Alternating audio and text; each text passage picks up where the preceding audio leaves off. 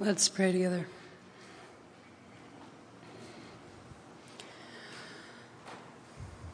God of all life, you have breathed life within us. You have given us your Holy Spirit. Guide us this morning as we reflect on being lost and being found. And let us hear what your Spirit wants to say to your church this morning. We ask this in the name of Christ Jesus. Amen. The other night, my housemate and our neighbor went to a local monthly conversation called Theology on Tap. Anybody heard of this before? Oh, okay, good.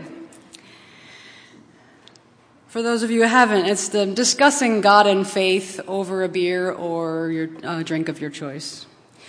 And they came home to find me set up, ready to sermonize in the living room with a beer of my own from our refrigerator. And it occurred to me that in the stories in our series, and really a lot of the time, Jesus is teaching with a glass of wine in his hand. I've just noticed this. So, I don't know, just something to think about. It just kind of makes me think. Don't worry, the thing in my bottle is just water. On Sunday mornings, it's just water, but it makes me think a little bit. And so finally, we've come to this passage that Todd has been quoting with great delight throughout the last couple of weeks. This guy welcomes sinners and eats with them, as if a godly person, as if God would do otherwise. And so Jesus tells these stories that we've just heard in response to the critique that he's eating with sinners. But just take a moment to notice that in the first verse of this chapter, these are the people who are actually responding to Jesus' challenge at the end of the last chapter. Let those with ears to hear listen. These are the folks who have shown up and come close and gathered in to listen to Jesus. People who know that they're sinners, wealthy tax collectors and poor petty thieves alike have come close to listen. But when Jesus hears the grumbling of these religious elite, it's not the sinners that he's addressing. Justo Gonzalez points out that Jesus is not primarily addressing the lost in these stories, but the never lost. You might remember that the parables that we heard today are the first 2 out of 3, culminating in the famous parable of the prodigal son, or the prodigal father, or actually both. And it's just so Jesus-y to set up that long and beautiful story of God's generosity with a couple of not quite so expected images of God, a shepherd and a woman. Jesus is always surprising us and trying to get us to look at the world differently, constantly making main characters out of people we wouldn't expect. He's so hopeful and persistent in trying to jolt us out of our assumptions. And the picture of God that we get in these 2 parables is a God who is also doggedly hopeful and persistent. Both the shepherd tending his sheep and the woman tending her household represent God seeking and finding people who are lost and alone. In verse 4, the shepherd leaving the 99 is a bit absurd. Just as maybe Jesus eating with all these sinners also seemed absurd and risky to the good people of his time. It's risky because, we all know that sheep are pretty dumb and definitely not self-sufficient. And yet, the shepherd in this story leaves them out in the wilderness unsupervised and goes to find the one that wandered off. Who knows how long this might have taken? The shepherd is determined and takes as long as it takes to find and fetch this lone sheep. In the meantime, the rest of them might have wandered off. It's a little bit ridiculous, as Jesus often is when he's trying to make a point. And it was probably offensive to the Pharisees and the scribes that God would leave the 99 faithful ones in the wilderness to go after the one that had strayed. Just as the older brother was hurt and bitter in response to this father's joyful reinstating of his younger brother in the third of these stories. But there's at least one other way to look at this. Again, Gonzalez observes that something that these leaders might have noticed if they weren't so blinded by their preoccupation with their own righteousness. That actually the shepherd's commitment to go after the one that is lost gives a sense of security for the rest of the flock, because they know that the shepherd will do the same thing for them. It's reassuring. That is, if you're willing to entertain the possibility that sometime you too might get lost. And the woman in verse 8 is just as committed to her search for the coin. Some of you might you might have a note in your Bible that it's the value, one of these coins is equivalent to an entire day of work for a laborer. So not only is it a significant value, but keeping track of the finances that she's been entrusted with is an important part of this woman's role and responsibility as keeper of the household. And so by finding the coin, she's restoring order and economic stability to her house, which is something that was deeply valued in a culture where the extended family is the primary institution of society, or a primary institution. I also came upon the work of a woman, scholar Carol Schersten-Laherd, and she had the chance to read these stories with some women who had moved to the United States from Lebanon and Egypt. And to these Middle Eastern women who were shaped by cultures that still have managed to have some immunity to the encroachments of Western culture, the description of this woman's home and her actions sounded very realistic. In that hot and dry climate, her small house would have few windows, and even during the day, she would need to light a lamp to do this search. And of course, she would call together her community of women to celebrate with her. In the Greek, we can see that it's female friends and neighbors that she calls together in verse 9. Some of these people she might have even enlisted to help her look for the coin. One woman who was being interviewed commented, "Whenever we lose something, we pray both before and after finding it."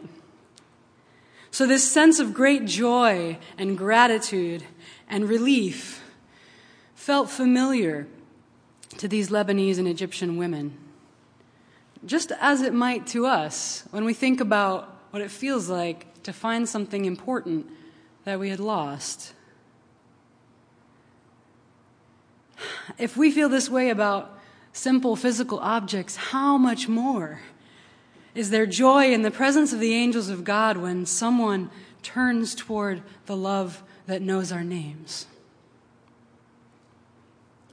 Friends, the God we have gathered to worship this morning, the one who is worthy of all of our praise, of our love, and our very lives, is like a foolish shepherd leaving his flock to go after one stray sheep, and like a woman sweeping her house until she finds this one coin.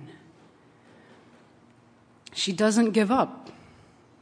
She keeps the lamp burning. She listens for the scrape of metal between the stiff fibers of her broom and the dust of the earthen floor. We are embraced by the love of a God who searches and searches until she finds. This week, as I anticipated among many others, the elective on the book Evicted. It seemed both timely and painfully ironic that we had just received a call from a woman who was in danger of being evicted from her apartment. This is a person who's employed. She has a decent wage. She had just been approved for Section 8 funding, and she had enough to pay the current month's rent. But she'd gotten behind, and her landlord wanted his back rent payments if he was going to let her stay. And this was to the tune of about 2 months' worth of rent, just a bit over. So, of course, you might imagine this parable is in the back of my mind as she's calling me throughout the week with updates. And as her landlord slowly started to come around, first he was willing to accept Section 8 funds. And then eventually, just when this mom was on Friday beginning to figure out where to keep her stuff as she crashed with some friends, he finally agreed that whatever help she would receive between the Spanish American Civil Association, the Council of Churches, and us, he would take. But honestly, it was not clear that things would go this way. I couldn't help thinking that a valuable coin was slipping through the cracks. Also, this woman showed the persistence of the woman sweeping her house, searching for the miracle that she needed to be able to stay in her current housing. And zooming out in Luke, I also saw this woman demonstrating the same persistence and hope against hope as the widow in chapter 18, who demands justice over and over. You know, maybe people who are in desperate situations show us the face of God precisely because the stakes are high, and not finding what is being lost is just not an option for them. It's not acceptable. Just as God does not want to accept anyone being lost, just as God wants none to be lost, and will continue searching and not giving up. Jesus also describes himself in this way after his encounter with Zacchaeus in chapter 19, verse 10, where he says, "The Son of Man, the human one, came to seek out and to save the lost, to find and to heal."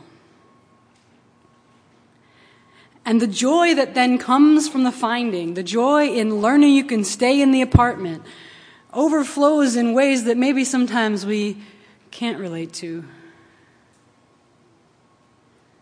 Or can we? Is there even such a thing as having never been lost? This whole business about needing no repentance, those who need no repentance? What? I mean, really?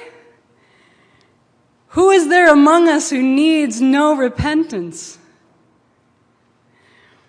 This is why I love this bit of self-reflection and remembering that we heard from Paul, because normally, I don't know about you, but I think we often think of Paul as so self-assured and bold in his pronouncements. But here he's just being vulnerable and remembering and being honest about having been an enemy of Christ and having been severely humbled in that encounter on the Damascus Road with the living Christ, and having received a wide and deep mercy and grace that was wildly beyond any deserving. And he's so moved as he recounts this and remembers this that he breaks into a doxology right there at the beginning of the letter. "Unto the eternal King, immortal, invisible, the only wise God, be honor and glory." Because all of us get lost. And hallelujah, in the persistence of true love, God keeps searching us out and finding. Remembering our need for the sustaining grace and mercy of God goes a long way to help us keep perspective as we're on the lookout for other people needing to be found by love. And let us remember God's great joy when we turn and admit our need. It's a party. When we do, in fact, find ourselves to be lost, we can trust that someone is looking for us, someone whose love is far beyond our understanding. So if our God, if our Lord Jesus continues looking for and finding the ones who have gotten lost, what does this mean for how we spend our energy? When we are mostly well and feeling at home at God's table, doesn't the love of Christ move us to go also searching and finding the ones who haven't yet come home? Not as if we are some kind of savior. We have one of those already. But, maybe it actually means more often than not taking the risk of getting a little bit lost ourselves, a bit thrown off from our bearings, because this happens often in the process of befriending somebody who is still hoping to be found by this persistently searching God. And so at the tables in your life this week, ask God to show you someone, a person it's worth getting a bit lost for, so that you both might come home to God. It is a risk.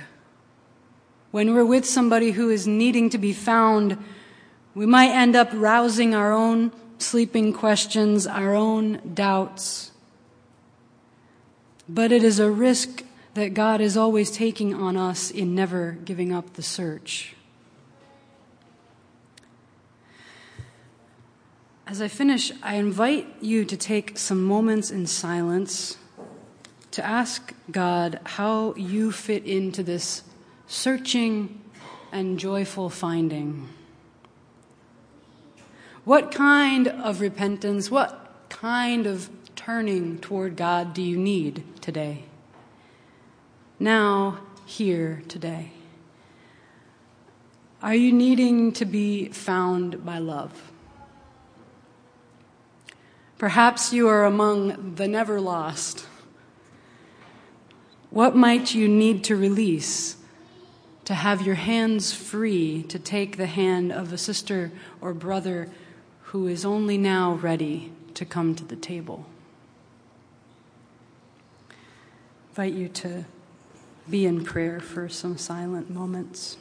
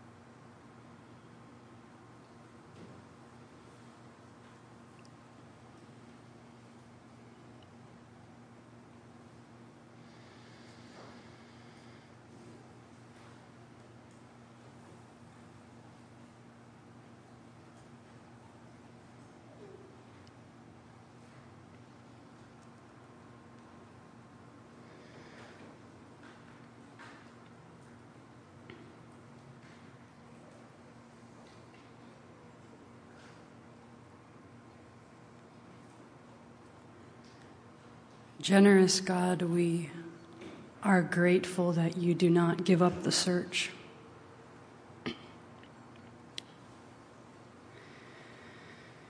Find us even now.